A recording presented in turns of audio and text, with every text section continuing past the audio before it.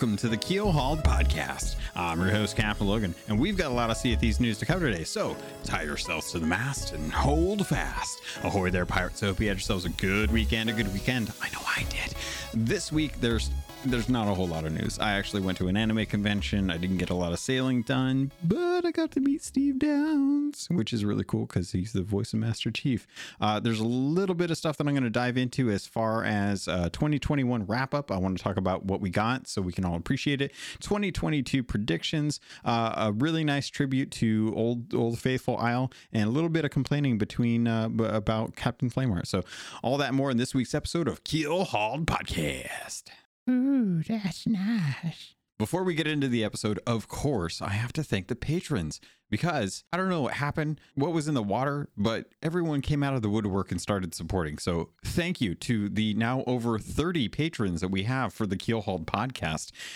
We have so much support coming in, and it's been amazing to see a ton of new folks jumping into the Discord to join up with new crews. I've seen a lot of new sailors getting some help thanks to the Sherpa program that's going on in there. So thank you to the Sherpas who are out there taking new pirates on and getting them to learn some new stuff. But for the patrons, thank you for joining. Thank you for supporting. It means the world to me. Definitely feel free to take part of the Gold Hoarder episode at the end of the month. That's still coming. But thank you to Alexander, who just signed up, but I forgot to ask for a name. So if you have a name and you want to have that be your quote unquote name that's for the call out, let me know in the Discord, let me know on Twitter, the Discord, wherever you want, in on Patreon, wherever you want. So Alexander T, thank you. Chateau Neuf, Cloud, Cosmic Johnson, Davram TV, El Jefe Esteban, Trickster, Jabaro5, Kazia the Rogue, Lumpy SRQ. I'm going to see if I can get this right. Okarian Darth. If I did it, please let me know. But I tried. I practiced. Dub Goose, Evil Morpheus, Xbox Mike 29, Munchie, Regis Stella, Rustbout Kid, Norwegian, TN Professor, Real Big Tuda, Big Bad Pad, Mina Fairy, Super Pack, Fergatron, Murphy Lives, Neon, Ruski Doo, Skinny Matt, Straw Hat Connor, Thor Von Blitz, Windsor Chris, and Zam Wow. You guys are all the best. I really love you. It makes such a difference that you are helping do this. If you don't know, you all are now 10% of my monthly income. If there is ever a time where I could get the other 90% in the next year, Keelhauled would be a full-time thing. I'd be able to start streaming full-time. I wouldn't have to work the job that I'm working now. I did apply for a new job, so I'm hoping if that goes well, then I can start working from home and start having normal work hours where I can actually start playing Sea of Thieves with other people when I'm not trying to play at like 3 o'clock in the morning my time. So hopefully that works out. But I never thought this was going to happen. This has been amazing. You all have been amazing, and it means the world to me that you're helping literally do 10% of what I normally have to do when I'm working for someone else. This is helping me work for myself, and I didn't think that would be an option. Realistically, I always thought this would be fun, but I didn't expect this much. So thank you to everyone who's doing this. And I'm sorry if this is going a little bit long, but I'm just really taken aback by how much support you all are doing. In the little bits that you're doing add up to a lot for me. And I just can't thank you enough. So thank you to everyone that just signed up. Let me know if you have any questions, concerns, Discord, Patreon, Twitter, wherever you want to reach out to me. On Xbox, you can definitely do that. So thank you. I love you. All right. Like I said, not a lot of news going on in Sea of Thieves. So there is one thing that I need you to stop what you're doing. Pull over, grab your phone, pull up your little web browser. Now, I'm going to put a link in the show notes. I want you to go to your little podcast catcher. You can find this link, click on it. I need you to go to Lego Ideas. Create an account if you don't already have one. Head to the link in the show notes where you find Wanda's Workshop, Sea of Thieves. Bask in the glory that is a Lego crafted weapon shop from Sea of Thieves and click support. All right. I think you did it. And I think you did a good job doing it. Now, this, if you haven't seen, is exactly what it sounds like. It is a Wanda Workshop from Sea of Thieves made out of Lego. It looks like it's done by Super Spruce 101, if I'm reading this description properly. I I really love this. I'm going to go ahead and read the actual description here so you guys can kind of get an idea, because it's hard to describe outside of just being like, oh, what, you know what a weapon shop looks like? Well, it looks exactly like that, but made out of Legos. It says, my creation is heavily inspired by my favorite video game, the perfect pirate fantasy, Sea of Thieves. My creation represents a building that can be found on Golden Sands Outpost. A weaponsmith runs and owned by Wanda, well, technically new Wanda. In Sea of Thieves, the player can purchase and swap their weaponry from Wanda. I've been playing with Lego for as long as I can remember, but this is my first major digital Lego build or project, motivated mostly, aside from my love of Sea of Thieves, by the fact that I have only recently installed and tried the Brickline developed, and Brickline is the app, developed Lego design program Studio 2.0. This program has allowed me access to the full Lego brick catalogs and to visualize fully whatever ideas I have in my mind.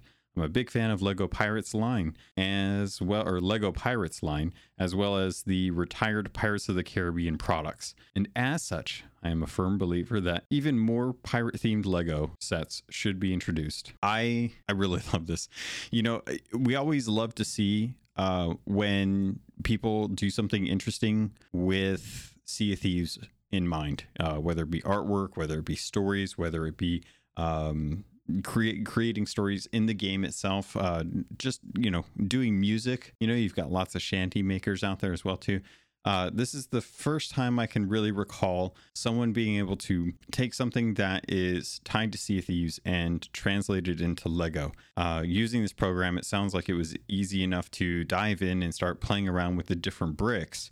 And because it is a Lego Ideas site, you can submit your idea. So if you're creative, if you love playing with Lego and you want to see more Sea of Thieves stuff like this come out, I would really recommend checking it out. See if you can figure out how you can get the app for this. See if you can join in on the creation side of it, participate in the build, actually have fun with this. Maybe we can get some galleons made. Maybe we can get some skeleton sloops made. You know, maybe you could recreate the shrouded ghost. I don't know what a ghost is. Maybe you can recreate the shrouded ghost, and that way we can have a Lego build where you can get the shrouded ghost without having to actually get it in game. You know, be a little bit easier. But that was one of the main things that I saw this week. Not a lot going on in Sea of Thieves. Outside of that, the other bit of news that we had was just some issues going on with server stability over the weekend. It was a real shame that this was going on. You never want people to have to work on their weekend, but unfortunately, because games are a live service, these things tend to happen. And when there's issues with the servers, the only people that have to do, or the only people that work on it, are the devs. So it's a shame that it happened. I'm hoping that in 2022, they'll be able to work on having these kind of issues ironed out so it's more stable in the future. I have no clue how that works, but I am sorry that people had to work on their weekends when they probably were looking forward to having time off. I would hate to have to deal with that just in the stuff that I do. And you know, I can imagine you feel the same way too. And while we're at it, I'll just toss out there, if you're feeling frustrated, imagine the people that have to put down what they're doing to try and fix this. And they may have no control over what caused it. It could be something that deals with Microsoft. It could be just something that deals with a bad blade in a server somewhere or matchmaking issues. But it's not the time or place to go hating on the devs. You can put in your support tickets. You can follow the SOT support on social media, wait for them to let us know that, you know, things are working, and it sucks. I'm not going to lie. It's a real bummer when you want to go and play a specific game. You get your friends together, you're going to do it. But one of the beautiful things about Xbox, got to say, if most of you have Game Pass, there's a lot of multiplayer games on there. Play something else for a little bit. take a breather, take a step back, ask yourself, how big of a problem is this compared to all the other problems that I've had to deal with in the last year? And is this really going to ruin my weekend? And if you can do that, I think you can have some perspective on the matter. And I think for the most part, any of you guys that are listening, you're all good people. I don't think anyone here is going to be going after the devs over this. It's a bummer, but it's also a small thing. It's a very small thing in the scope of things. And if you don't believe me on that, we just found out today, or at least at the time of the recording, that we lost Bob Saget, which man, was well before his time. So there's plenty there's plenty of worse things in the world going on right now that we don't have to be yelling at devs or sending hate towards them because of video game servers. Again, it's a bummer. Take a step back, let it out, talk about it with your friends, let it stay there. You don't have to take it to Twitter. You don't have to take it to Reddit. You don't have to go on to every post that Sea of Thieves has made over the last 24 hours and start yelling at them about why they're getting Alabaster Beard and blah, blah, blah, blah, blah. It's not gonna be a problem forever. It's a problem for right now, and it's pretty much over. So I hope you got it out of your system. Hope you feel better about yourself if you did do it, because it was the wrong thing to do. But that being said, that was pretty much it as far as news. For the rest of the episode, I honestly really didn't have a whole lot that I wanted to jump into. I put a poll out on Twitter just to kind of get an idea of how people were feeling and what they wanted to listen to. So 41% of you said you wanted 2022 predictions. 23% of you wanted Old Faithful tribute. 18% of you said you wanted a 2021 wrap up, and 16% of you wanted me to complain about Flameheart. So based on the remaining amount of time, I'll see if I can spend more time on predicting, a little time after that wrapping up 2021, and then Old Faithful tribute, and then maybe Flameheart if we get into it. Actually, I think I'm going to do 2021 first. Also, I don't know if you guys know this. I was at a anime convention, which was probably one of the weirdest things to get a booster shot, feel terrible all weekend, and still manage to go to an anime convention. But I picked up this Lego Power A Nintendo DS play and build kit, and it has a little minifig of Jack Sparrow in it, and a little Pirates of the Caribbean stencil and stuff. And I really want to open it, but I also don't want to open it. I would love to get some feedback. Should I open this thing? I'm going to post a picture on Twitter and see if I should rip this open. I'm a big proponent of ripping stuff open and playing with my toys as opposed to keeping them locked away in their plastic cell forever. But I would love to get some thoughts on this, because it's one of those, if I tear it open, it's destroyed forever. I'm throwing away the paperwork. But man, it's a little Pirates of the Caribbean Stranger Tides thing. It's adorable. And it made me think of Lego. And as soon as I saw it, after seeing the Wanda Workshop stuff, I was like, oh, well, I got to have that. And it's the price of a Burger King meal, so why not? All right, so I wrote down some quick notes just to kind of keep me a little focused on this, but the main things that we got for 2021, it was a pretty good year, not gonna lie. We got a lot of really cool stuff going on, and I would say that it started off slow, and then it really ramped up towards the middle of the year, and then we kind of took it easy afterwards, kind of a victory lap. So wanted to break down the first 5 seasons of this year, because that was predominantly the most major part of it, and a lot of stuff that happened during the seasons is what we got as far as the content. But starting off with season 1, that was actually a pretty light content update. We got a couple events that were not too interesting. They did some interesting things that I was kind of surprised were kind of one-offs. But the main thing that came in was season 1. Lost merchant shipments. This kind of rounded out the changes that we had to Gold Hoarder with the vaults and Order of Souls with the Ghost Voyages from the year prior. And 2021 gave us the final variation in the merchant lineup for Merchant Alliance to be able to give us lost shipments. I think the lost shipments update was actually a really, really nice update. It was giving people the opportunity to get a rank 5 emissary with Merchant Alliance, to be able to jump right in and start working on those, start working on grabbing animals or grabbing commodity crates, things like that, and really kind of knock out Merchant Alliance without too much pain. You know, finding that I think it started off rough where sometimes you wouldn't find the actual ship. I've had pretty good luck actually finding the ships ever since, well, probably the last couple updates, I would say. It's definitely been a lot easier finding these shipments. So I've been able to get the full captain's cabin, been able to get the key, get the manifest, all that stuff. I really like the idea of that lore that are built in too, about how we got shipments disappearing out of nowhere. We didn't know what was causing them. We figured they were just being lost to things that were going on in the world anyway. And it turns out that it was all sirens. It turns out that it was all sirens, and that we found out about that later on in a future season that we'll be covering as well. But season 1, big takeaway I got out of it: lost merchant shipments. Really like them. Season 2, Foff. I wanted to say Fart of the Fortune, but that didn't make sense. So Foff, or Fort of Fortune, is kind of the harkening back to what the old forts used to be. Really impressed with the Fort of the Fortune. We found out that they took what was unique about a fort and just cranked it up to 11. They put skeleton lords in there. They put an Ashen Lord in there. The Ashen Lord can summon meteors and boil the water around the fort, so your ship is now in danger if you park it too close, on top of having to deal with 3 Ashen Lords that are staggered. And I gotta say, now it's a lot easier. Thanks to some stuff that I'll cover in the future season.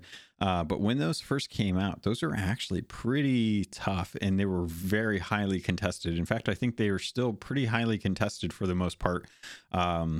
Getting into a Fort of Fortune is a lot of treasure, and it's a lot of Athena rep too, which makes a huge difference given just how hard the Athena emissary is to level each month. A lot of people still having to grind out those Athena voyages for Thieves Haven and then work on the emissary voyage. So really, just gotta say, Fort of Fortune really did a good job at bringing in something that was just like something that we had before, but really kind of upping the ante. And the unfortunate thing about it is on par with the Dark Adventure set that we got last year. Well, not last year. I think it was the year prior, actually. Actually, I can't remember when we got it, but it doesn't matter. You know what I'm talking about.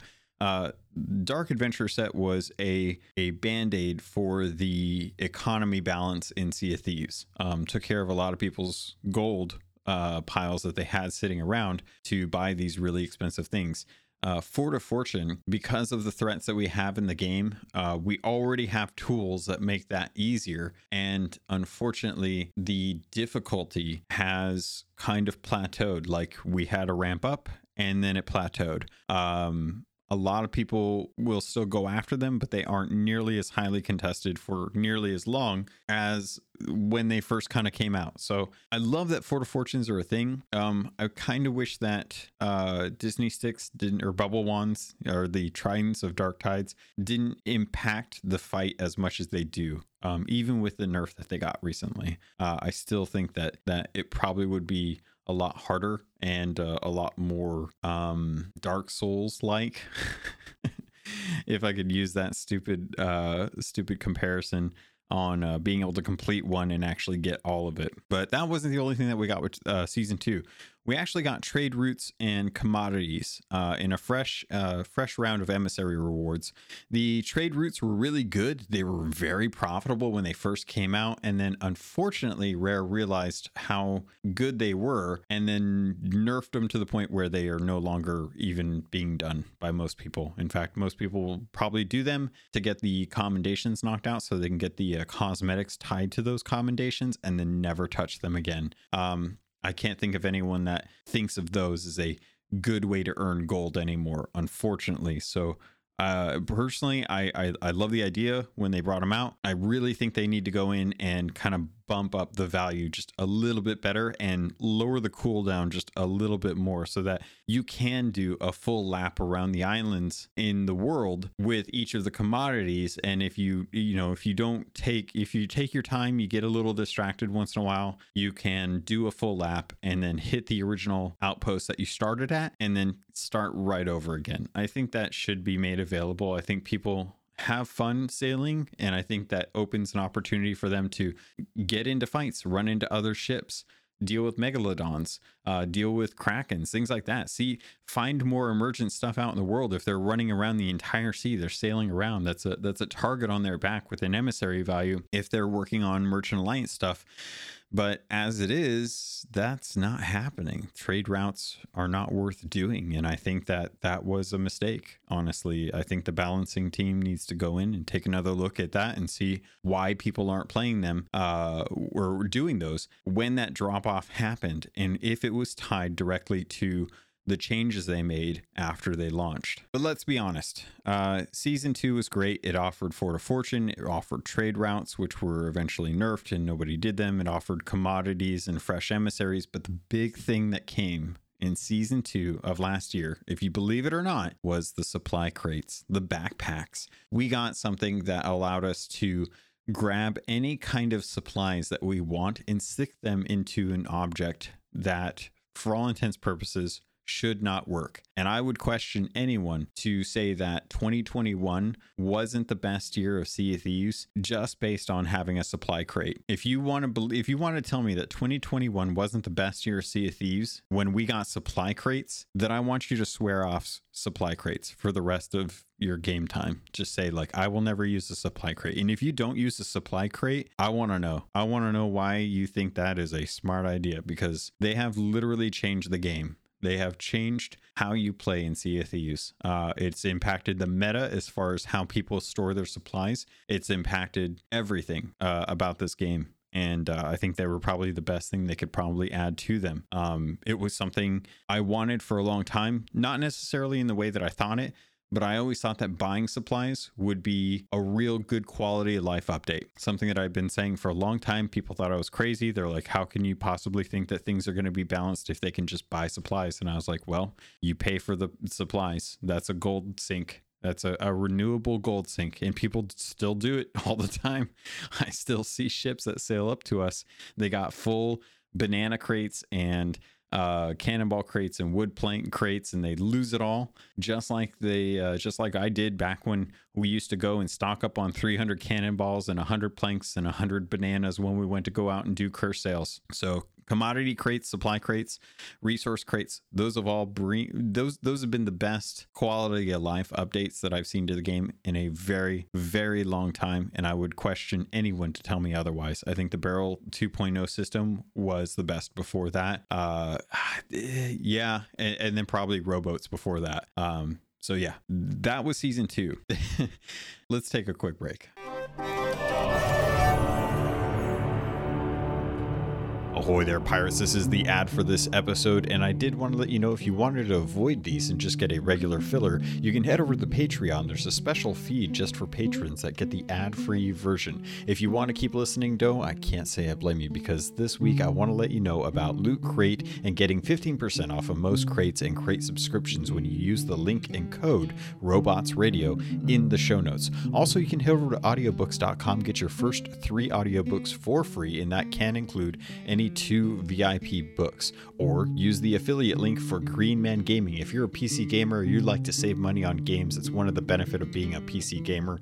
Head over to Green Man Gaming. You can get codes for Steam, Epic, any of the different stores that they have deals going on. They have deals going on all the time, and if you plan on buying there, please consider using our affiliate link. All of that goes straight to me through the network. Thank you all so much for everything that you do to support this podcast. It means the world to me, and I continue to try and improve the quality and content for you. With that, pirates, let's get back to the show.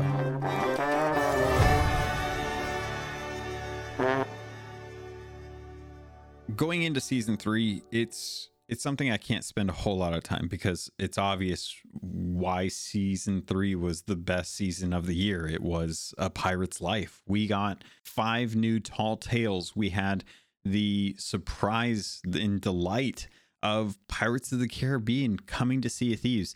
The thing that so many of us wanted, which was the acknowledgement of every gamer out there who looked at Sea of Thieves and thought, oh, it was that 7 that launched with no content back in 2018. We finally got the validation. We got that vindication, that sense of pride when we found out that everyone and their mother and their grandmother and their grandmother's parakeet were all squawking about how Pirates of the Caribbean was getting new content through Sea of Thieves, and everyone wanted to play Sea of Thieves because they wanted to see Jack Sparrow, because everyone loves Johnny Depp and he was really, really done dirty. Not going to get into that, but we got A Pirate's Life, and it was amazing. It brought the music from the games, or from the rides at Disneyland. It brought the music from the movies. It brought us the ride. You got to go to a Tortuga style place. We got just about everything you could possibly want. There's only ever been like a few things that I think people have had issues with A Pirate's Life, and overall, I would say that a majority of people think that A Pirate's Life was a huge success for Sea of Thieves. It really took Sea of Thieves and said, you know what, now this is worth talking about. This is what got people into the game. This is the update that got people to recognize, to talk about Sea of Thieves in a positive light. I've heard more people talk positively about what Sea of Thieves has become since launch because of Pirate's Life, because it was something that they were able to do. And for that, I will ever be grateful to Disney, for Microsoft, for Rare, for the team at Rare, for having the faith that they could pull this off. And I've been very proud of that. And with that, we finally got something that we had always been asking for: new enemies. We finally got new enemies. Now, balancing aside, you can't deny that it's been really great having something with a little more spice out in the world. The rate at which these things spawn, always going to be up for debate. I know I just finished my Grogmanay event this last weekend. Thanks to the Keelhaul community for helping me out. I think I jumped in on a sloop with People's Republic when Chenzo had just with Chenzo, the great impersonator of Ray Romano, had logged off, and we went over to Old Faithful, sailed around for a little bit, tried to find some ocean crawlers that I could kill while drunk, to be able to finish that event up, which that event is actually ending on the 11th, by the way. It's the 10th as of today. So you really make sure that you're getting that stuff done if you want to get that tankered, if you want to make sure that you get the get in for the FOMO for the Grogmanay stuff. But to kind of get back to that, having different enemies has truly brought some life to the game, where it's not just skeletons. You don't know exactly what you're going to expect. It could be phantoms, at which point they would drop ammo pouches or gold coins. Ocean crawlers, when they die, they could have a potential to drop siren gems, and it's been really, really fun to have this varied approach to dealing with enemies on islands. I think with this, the thing that I would love to see is something that we only saw in the final tall tale for A Pirate's Life, when ocean crawlers were able to spawn on your ship. I think that was a great idea. I would love to see that added in different places in Sea of Thieves, where it's not just limited to the tall tales. I don't know how they would do that. Maybe it could be an event, but I would love to see if that was something that was more of a possibility. Like, say you're sailing into a storm. When you're in the storm, not only are you having to fight the wheel and fight the currents and the damage that you can take while you're actually, dealing with the hard waves that are hitting across the boat, but because of the high waves, ocean crawlers would have an ability to jump aboard your ship. Now, I know that already sounds like, why are you trying to make things harder than they already are? That's kind of Sea of Thieves, man. Be afraid of those storms. Be afraid of what they can do. I think it would be great if storms were something to cause more of an issue for people who are in them. And when I say that, what I'm thinking about is the fact that when you sail into a storm, it's more of an annoyance, but you can use those to your advantage to try and get people off your back. If you're running away from someone, and subsequently, if someone's running into them, you can try and circumnavigate the storm, but they can cut around it.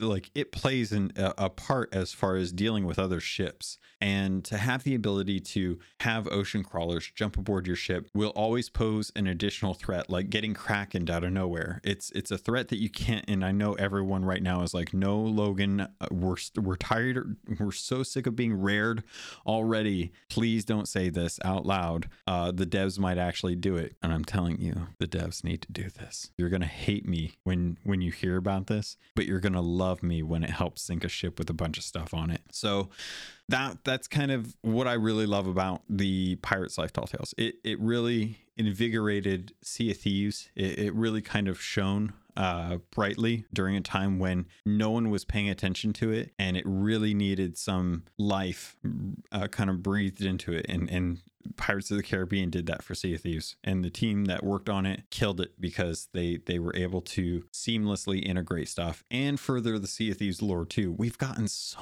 much lore. It's been so good. Such good lore that has come thanks to A Pirate's Life.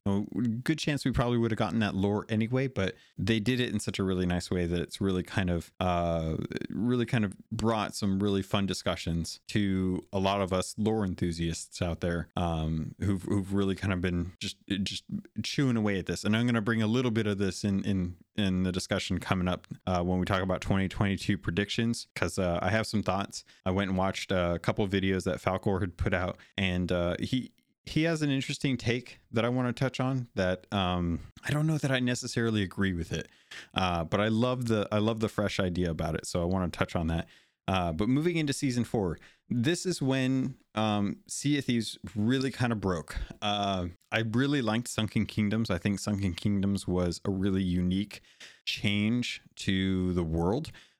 Instead of always being on an island, we finally went into the depths. We finally went into shrines and treasuries, and shrines are really cool to kind of get stuff. I don't think they're the best way to get treasure. Obviously, I think gold vaults still hold that crown, but to be able to go through a shrine and do a tall tale with puzzles that didn't require me to put down a tall tale voyage really does kind of, I don't know. I just really love that emergent style of design. I don't know what it is about those. It's like coming across a Kraken, you don't expect it. You know what to expect when it happens, but you didn't plan for that. And I love that. I love that immersive design with Sea of Thieves. I think anything that you can do to build the immersion of or the spontaneity that comes with events or things that happen in the world, like a megalodon spawning is never something you plan for, but every time it spawns, you're just a little excited because you think maybe this time will be the time when it actually is the Shrouded Ghost, and you live for those moments, and even at the worst times, you're just like, oh god, I can't right now. I really hope it's not the ghost, because if it is, this is really gonna suck, because I'm gonna lose everything trying to kill this megalodon compared to the other ship that is like bearing down on me or going to get away, because if the Shrouded Ghost spawns, it doesn't matter who you're chasing, you're gonna stop and kill that fish. Don't tell me you won't. You will. I know you will. Any of us would. That's how rare it is. So season 4 came in. There's some big technical issues that I think the team really hadn't anticipated that really hurt the stability of the game. And I was happy to hear that was something that they're aware of and they were constantly working on. I think they've had trouble with stability this whole year. I don't think this is anything new. I don't think anyone's really surprised by me saying this. So I'm hoping that with 2022, here's a little teaser for the predictions. I have a feeling that they're going to take a moment to really try and focus on shoring stuff up. I think they know how the state of the game is right now. I think that they are constantly trying to juggle so many balls in the air, that they're trying to make sure that new content is coming in, that new events are staying relevant, that cosmetics are still interesting and driving that purchasing, that microtransaction nature that keeps the game going, while also trying to make sure that new stuff that they bring in isn't just breaking the hell out of the game, because I think that's the big issues that they're running into is they're always trying to find that balance, and every time you tug on one thing, it pulls it's like trying to keep the sheets on you when you're in sleep, and your significance other over there tossing and turning and constantly dragging the sheets, and you're like, why am I not wearing more clothes to obviously sleep so I'm not freezing in this house that I could probably just turn up the heater, but I can't, because obviously I can't go above the certain temperature or else they'll get overheated. And then next thing you know, I'm sitting there freezing and they've got all the blankets. This is definitely not something I've ever run into, but coming off of that amazing idea that just spawned in my head with no prior background, I hope you can understand why it's hard to develop games. And yeah, I'll leave that all in. She doesn't listen. Season 5. Let's get into that. Season 5. Oh, you know what? Season 4. The one thing that I did miss about season 4, we got the first community driven event, like truly community driven, not like Reapers versus the Worlds, but like everyone has to kill skeletons to get these cosmetics, or we ain't getting them cosmetics. Or I figure we probably will get these cosmetics, but on paper, there's a potential time where we won't get these cosmetics. So the Wicked Web set came out in pieces. We got the figurehead and the collector's figurehead thanks to the community. So thank you for you out there who were slaughtering skeletons during October and November. Really appreciate you driving to get those community driven events. I think that was a great thing. I think that needs to continue. I think we need to kind of unify the community even more to make sure that everyone's working towards those community driven cosmetics. I think it's a great way to bring in really cool cosmetics and give a sense of reward for players who are doing it, and make sure that the bar is low enough that anyone can do something to get those cosmetics. And then if they don't have time, like the bar to, or the barrier to entry for those cosmetics was 10 skeletons. You had to kill 10 skeletons. I trip over 3 skeletons just trying to get to my boat. I'm pretty sure I could find the other 7 any given day if I just look hard enough in any direction. I'm going to run into 10 skeletons. So it's not a hard thing to do. Keep that mentality, but keep the community driven goals based on analytics. Bring it, buffer the time or bring the number down. Do whatever you do to make sure that it's a certainty if everyone is consistently playing over the course of a month. And I think the course of a month is a solid enough time for that. Anyway, getting into season 5. Season 5 was a victory lap, I'll say. It was a Shrouded Spoils. If you're not familiar with Shrouded Spoils, I've talked about it in the past. I'll cover it real quick.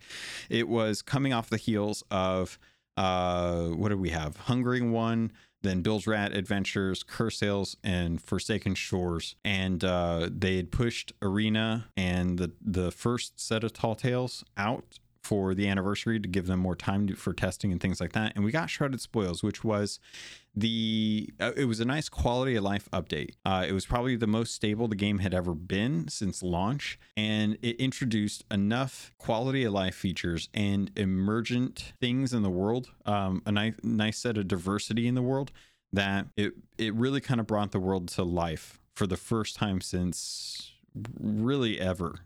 We really didn't have anything that was kind of interesting on the horizons, and Shrouded Spoils did that. Subsequently, season 5 did something very similar to that. We got fireworks, we got quest boards, we got burying treasure.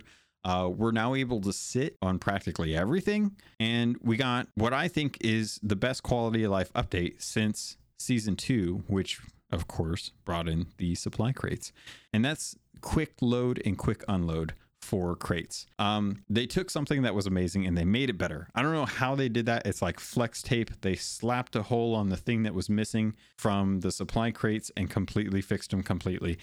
I love that you can run up to any barrel ever with any supply crate, hit one button, stand there like a fool, look to your buddy to the left and be like, just kind of smile with that goofy grin and just be like, hey, you know what I'm doing? I'm getting all these supplies, and then when you're done, you're done. You walk away. You got all them supplies. You didn't have to go into the barrel at all. And that harkens back to a time when we used to be able to just have, or each barrel was one item. It was either bananas, planks, or cannonballs. That was it. And everyone complained when Barrel 2.0 system came out that they were killing PvP. It was going to take way too long to be able to get into your barrels. You were never going to be able to get your supplies or your food on time. You were going to sink because you couldn't get planks out fast enough. And then everyone got used to it and it wasn't an issue. And supply crates were the same thing. You got in there, you spammed the button, it grabbed everything you possibly could and it stuck it in the supply crate and you moved on. This did something to help improve the quality of life. You could grab all the supplies with one button. You had to sit there and wait for everything to transfer. There was a balance, there was thought process put into it. And it was one thing. It was just one thing. Now, I'm not going to talk too much about the fireworks aspect because it's just another thing that gives us a way to express ourselves in Sea of Thieves. Flares were really a nice change. I think it added a lot to help out with shadow skeletons on forts. Or in tough places. I think it was a really smart tool to add to the game. And sitting, not too big a deal. Burying treasure was really cool. I do like what they did with burying treasure. I think it's unique. And I like version 1 of the quest boards. I think they're interesting. They're not necessarily tied to any kind of emissary or merchant faction or any kind of faction. You can just run up, grab a whole bunch. It'll make a map bundle and you can go work on those. You don't have to worry about the quest voyage in your inventory and how many you have and if you have to make room and what are you going to get rid of to make sure you can pick up a new voyage. Like you can just go out and get some junk for practically nothing. And I really like that. I would really like quest boards 2.0 though. I'm looking forward to being able to do something with those quest boards that takes what we have now and refines it. Because right now it feels like it's got some rough edges and it's nice, but I would love to see making sure that the quest board is consistently populated with treasure that is from other players, regardless of whether or not they're on your server. Having cross-server voyages available to make sure that people are consistently able to bury treasure and have that stuff available to other people. Not just kind of the safety net if the server goes down, you still get partial. Or if no one does it and you log off and no one ever gets to it, then you still get partial. Those are good safety nets, but I would love to see a way for them to be able to connect the voyages across the board. The same way that all these servers have the same weather and time of day, that kind of thing stays the same regardless of what server you're on. I would love the voyages that people make to be in the same way.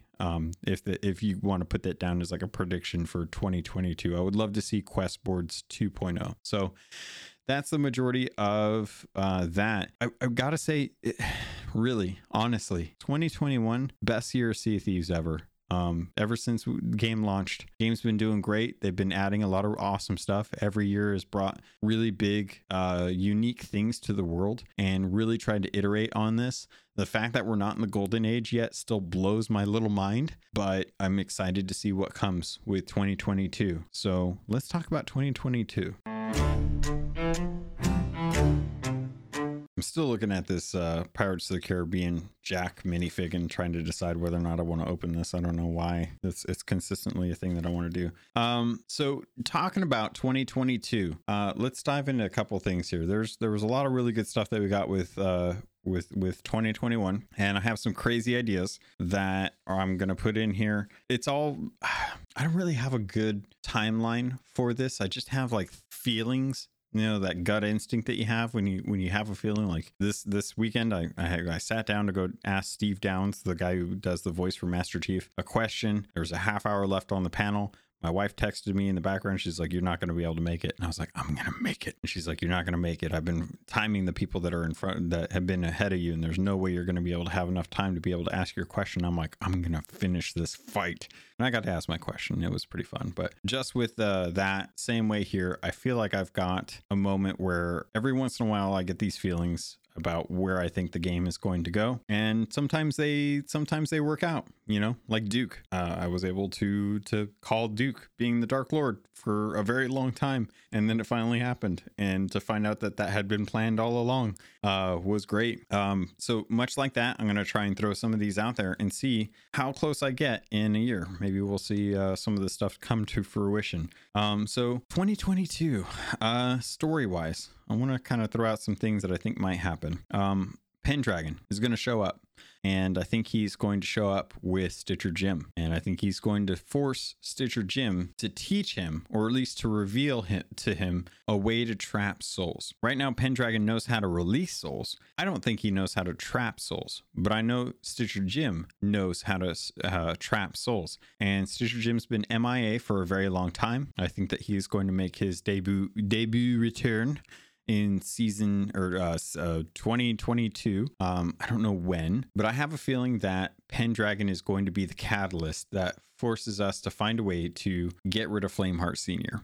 Whether or not that happens, I don't know if that'll happen this year, but I have a feeling that Stitcher Jim is going to come back, and I would not be surprised if he is being held at sword point by Pendragon. And I think that Eli Slate, who, if you recall from the 5th Tall Tale, will play a part in that as well too. I think that Flameheart Jr. will finally reveal himself. I think the teases that we got in December were a great way to kind of nudge everyone forward with that mentality, thinking that that's going to happen. I don't know who it's going to be. I really don't want it to be the Reaper buddy, whoever the Reaper person is outside in or at Reaper's hideout. I don't want it to be him. I think that's a little too easy, honestly, to just be like, oh, It's Flameheart Jr. It's in the Reaper's hideout. It's gotta be that guy, right?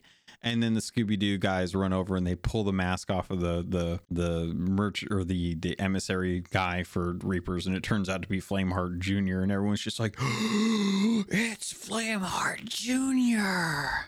And I'm like, yeah, okay, cool. It's predictable, I guess, if that's how you want to go about it. I hope it's someone new. I hope it's someone who's bigger than that person, who has more prowess. Like and I know that goes against what we know from a Tales Sea of Thieves. You know, we know that Flameheart Jr. Was always called Faintheart Jr. He wasn't like a big guy, but I would just, like as a skeleton captain, like I would love it if Flameheart Jr. was just this impressive figure when you see them, and not just I don't want to get into it, but anyway, I think Flameheart Jr. is going to reveal himself and try to take over. I think we finally find out Bell Legend of the Deep is actually a character, not just left over from the alpha testing and the small teases that they put. I think that she is going to come from the Sea of the Damned to help. I'm not sure what she's going to help with, but I feel like it's going to be tied to the Veil of Ancients, which is that mask that showed up next to the Reaper's chest during the stream. I think she's going to come, and I think she's going to come through as a result of us finding the Veil of Ancients. I think that the Veil of Ancients is going to be kind of a race, kind of like a world race, or the world's greatest race kind of thing, where everyone's chasing after whatever it is they need to get this Veil of Ancients thing to work. And I kind of feel like this is going to be like a Shroudbreaker 2.0. I feel like they're going to take kind of the things that they did with the Shroudbreaker, where you had to find the stones and stuff to kind of get your way to the Shores of Gold. I think we're going to have to do something like that again, but I have a feeling that because if the character that was at the fireplace is actually Bell Legend of the Deep, it's going to connect to the Sea of the Damned. And based on the discussion that I had with Mike Chapman on the 20th episode, I think that he was hinting at us going back to the Sea of the Damned. And that takes me to what I think is going to be one of the big things that I, at least personally, that I have been striving to find out for a long time. And that is uncovering the truth about Ramses' death. I was scrubbing through the art book tonight, and I came across the character design of Ramses again. And man, every time I look at that, I just keep thinking to myself, there's a gunshot and there's 3 daggers. The gunshot is below the heart in the lungs, which would be a slow, painful death. From everything that I've seen on TV, which is absolutely 100% true, always happens exactly the way it happens in real life. And I think that what happened was Flameheart was shot, and he made a deal, not with the devil, but he made a deal with Bell, the ferryman, and one other person. And I don't know who that other person is. But the deal that he made was he would live on to help usher in a new era of piracy in the Sea of Thieves. And the three daggers are in part the sealing of that pact. He gave up his life, in a sense, because he knew he was going to die, to try and secure the Sea of Thieves for pirates, to make a pirate's life for us. And I think we're going to figure out the actual truth about that. Speculation aside, I have no idea if this is true. This is literally just me kind of grasping at straws to try and figure out what's going to happen. But I feel like this year we're going to find out about Ramsay's death finally, and I'm hoping that's true, because I would love to understand more about that. I'd love to have kind of the veil lifted off of that as a result of the storytelling. Not to put too hard a pun on Veil of the Ancients and Devil Shroud and all that jazz. I think we are going to I think we're going to find out that Wanda and the Dark Brethren are going to become more of an imminent threat, that the captain is going to be teased at more. I don't think we're getting the captain this year, but I think he's going to be teased at more. I think Flameheart's impending fate will become more clear, and I think there's a 60-40 chance that Flameheart's going to be dealt with this year. 60-40 in the sense that 40% it'll be dealt with, 60 it probably won't, but it'll probably get closer and closer to that. I know I can already feel you shaking your head saying, no, he has to be gone, please get rid of him. I know 16% of you said you want me to complain about Flameheart. I understand. I'm just saying, I don't know that I necessarily think they've got a way to give him the grand exit that he deserves because of the character that he is. And I think that we'll get closer to that. I don't think we'll hit that this year just based off of how long it takes to design some of that stuff. I'd be very impressed if they do, but I wonder what suffers as a result of that. But because of Wanda becoming more of an imminent threat with the Dark Brethren, the teases that came out from December will play into this when we find out that Flameheart Jr., after revealing himself, is looking to use his power to control Wanda's sister over on Golden Sands blog, or Golden Sands Outpost, where her sister, who's coincidentally also named Wanda, but with a different spelling, is working as the weaponsmith for Golden Sands Outpost now. Falcor had a really interesting video out that talked about the Sands of Gold being enshrouded, and the video kind of touched on how he feels that the Devil's Shroud will move in over Golden Sands Outpost, and all of the souls there will be trapped as seabound souls.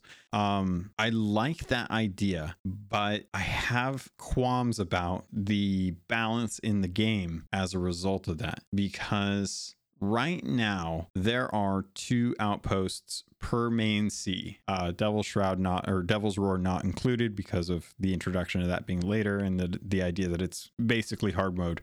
I don't think that we're going that route. I don't think that they're going to limit the Shores of Plenty to just one one outpost, unless, and this is a big unless, trapping everyone as a seabound soul converts the entire outpost and the surrounding islands to islands that look like they are from the Sea of the Damned. And the reason I say that is because I think what's going to happen is we're on this race for the Veil of Ancients, and I think that I kind of want us to go back to Tribute Peak, because it is the Shores of Gold, Golden Sands, Sands of Gold. It also ties to it, the Veil being, or the Veil of Ancients being down in the belly of gold, direct reference to the dungeon-esque area beneath the Ancients, Tribute Peak, which also ties into the magical aspect of Veil of the Ancients. I've already explained most of this for a lot of folks in the prior episodes,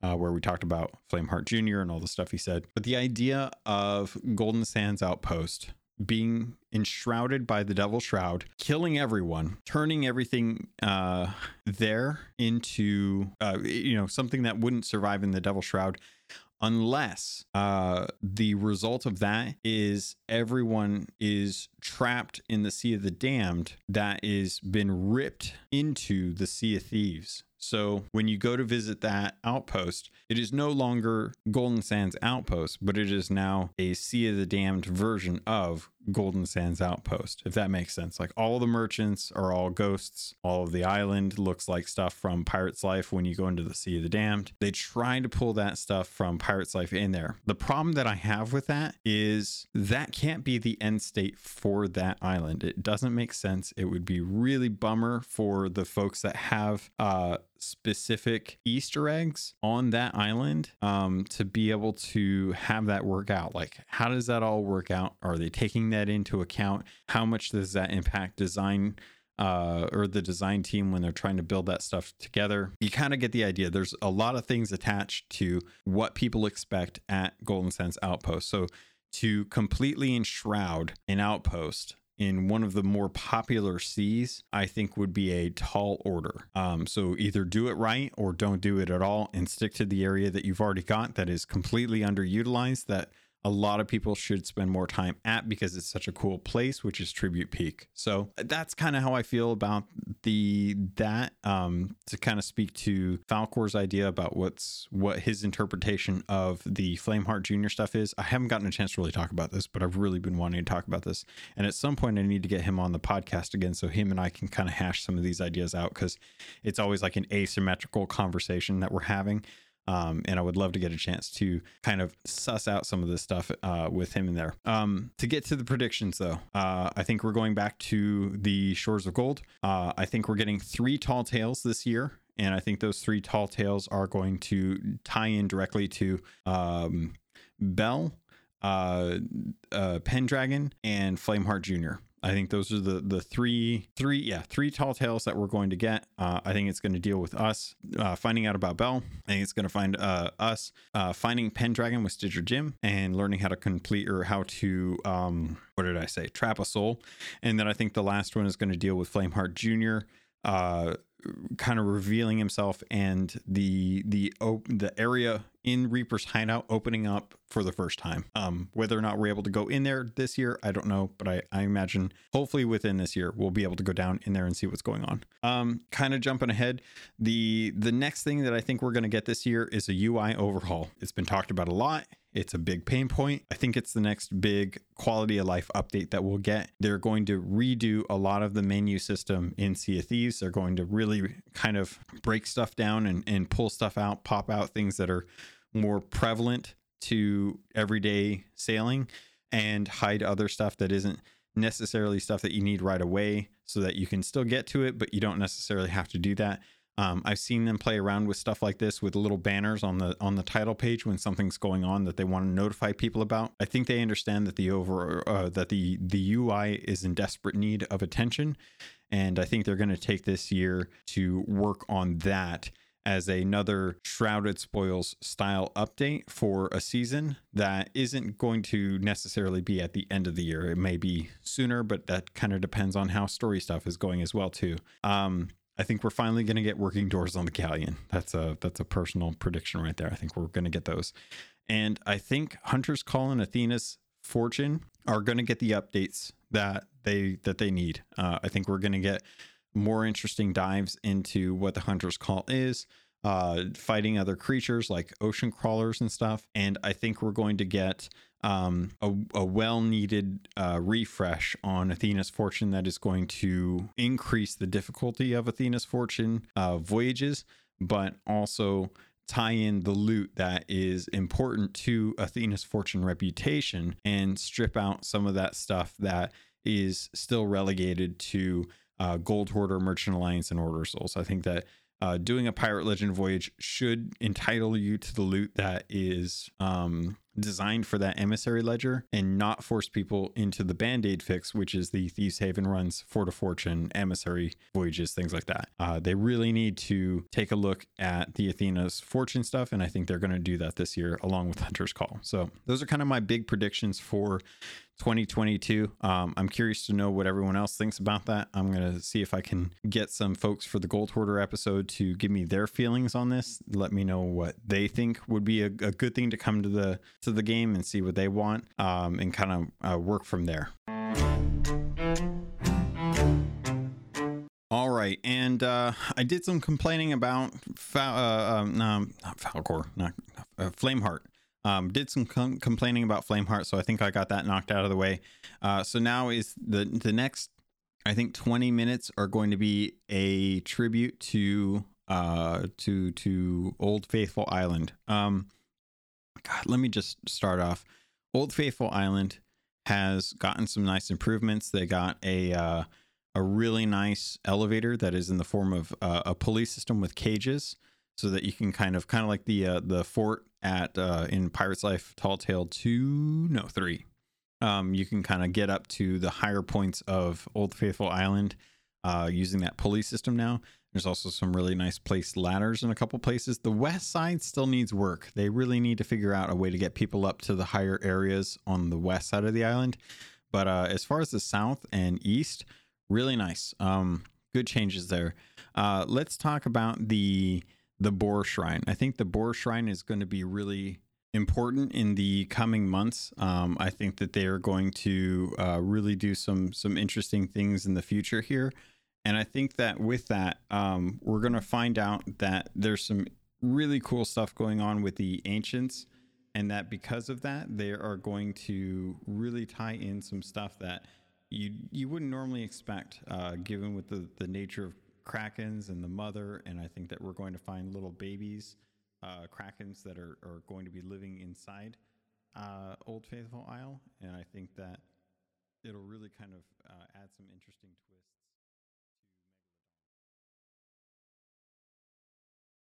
And that's when I think we're going to be able to find out what's actually going on with Old Faithful Island. I think that we're going to find a really good time being able to ride dragons, and I think it's going to be really important to name your dragon and to make sure that you treat it right, and just ensure that, Old Faithful Island is properly repaired. So yeah, that was kind of my 20-minute long tribute to Old Faithful Island. Hope you guys enjoyed it as much as I enjoyed talking about it. And it's funny when you talk about something that you're passionate about, time flies so quickly. So Pirates, I think that's going to do it. We've done a really good job of talking about nothing for this episode. So hopefully next week we get a little more news about what's coming in the future with Sea of Thieves, and how much of this I'm right about, just like all those other times I was right, that you for sure remember when I was right about them, right? Wink, wink. Anyway, Pirates, if you want to get a hold of me, there's plenty of ways to do that. Head over to Twitter. On Twitter, you can reach out to at KeelHauledPod. That's the podcast Twitter handle. Or you can reach out to me at CAPT_LOGUN. The website for the show, CAPTLOGUN@gmail.com. That's the podcast. I don't know why I put it as my name. Don't ask. Otherwise, Discord, great way to get a hold of me. Great way to find other pirates, to learn about stuff. If you become a patron, you can join in there. Patrons at the captain's tier get their own channel. They can talk to me directly, and I pay a lot more attention to that channel than the food channel or the general games, where everyone is sending really weird images and expecting it to be interpreted as something that makes sense, which I guess is a way of saying I don't care about Wordle or whatever that game is. But I'd love to hear from y'all. Love hearing from you regardless. And with that, Pirates, thank you. I love you, and I look forward to sailing with you on the Sea of Thieves.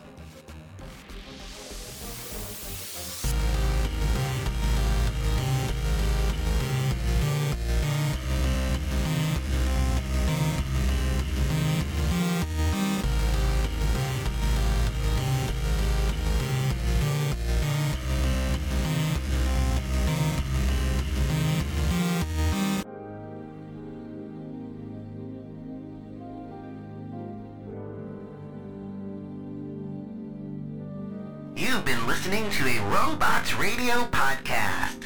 Smart shows for interesting people. Check out all the shows at robotsradio.net. Do you like adventure? Yeah. Do you like laughing? Yeah. Would you like to listen to a group of people you don't know play D&D and reference retro pop culture you vaguely remember? Excellent. you're going to love Committee Quest. We play D&D in the world of Amarin. We use adventure modules and supplements made by people in the community. We also have a sweet synthwave backing track. Come and join us on our adventure. Volume 1 has been completed. Volume 2 coming the end of January. You can find us on iTunes, Podbean, or wherever you get your podcasts from. Are you into the Cyberpunk tabletop games or excited for Cyberpunk 2077?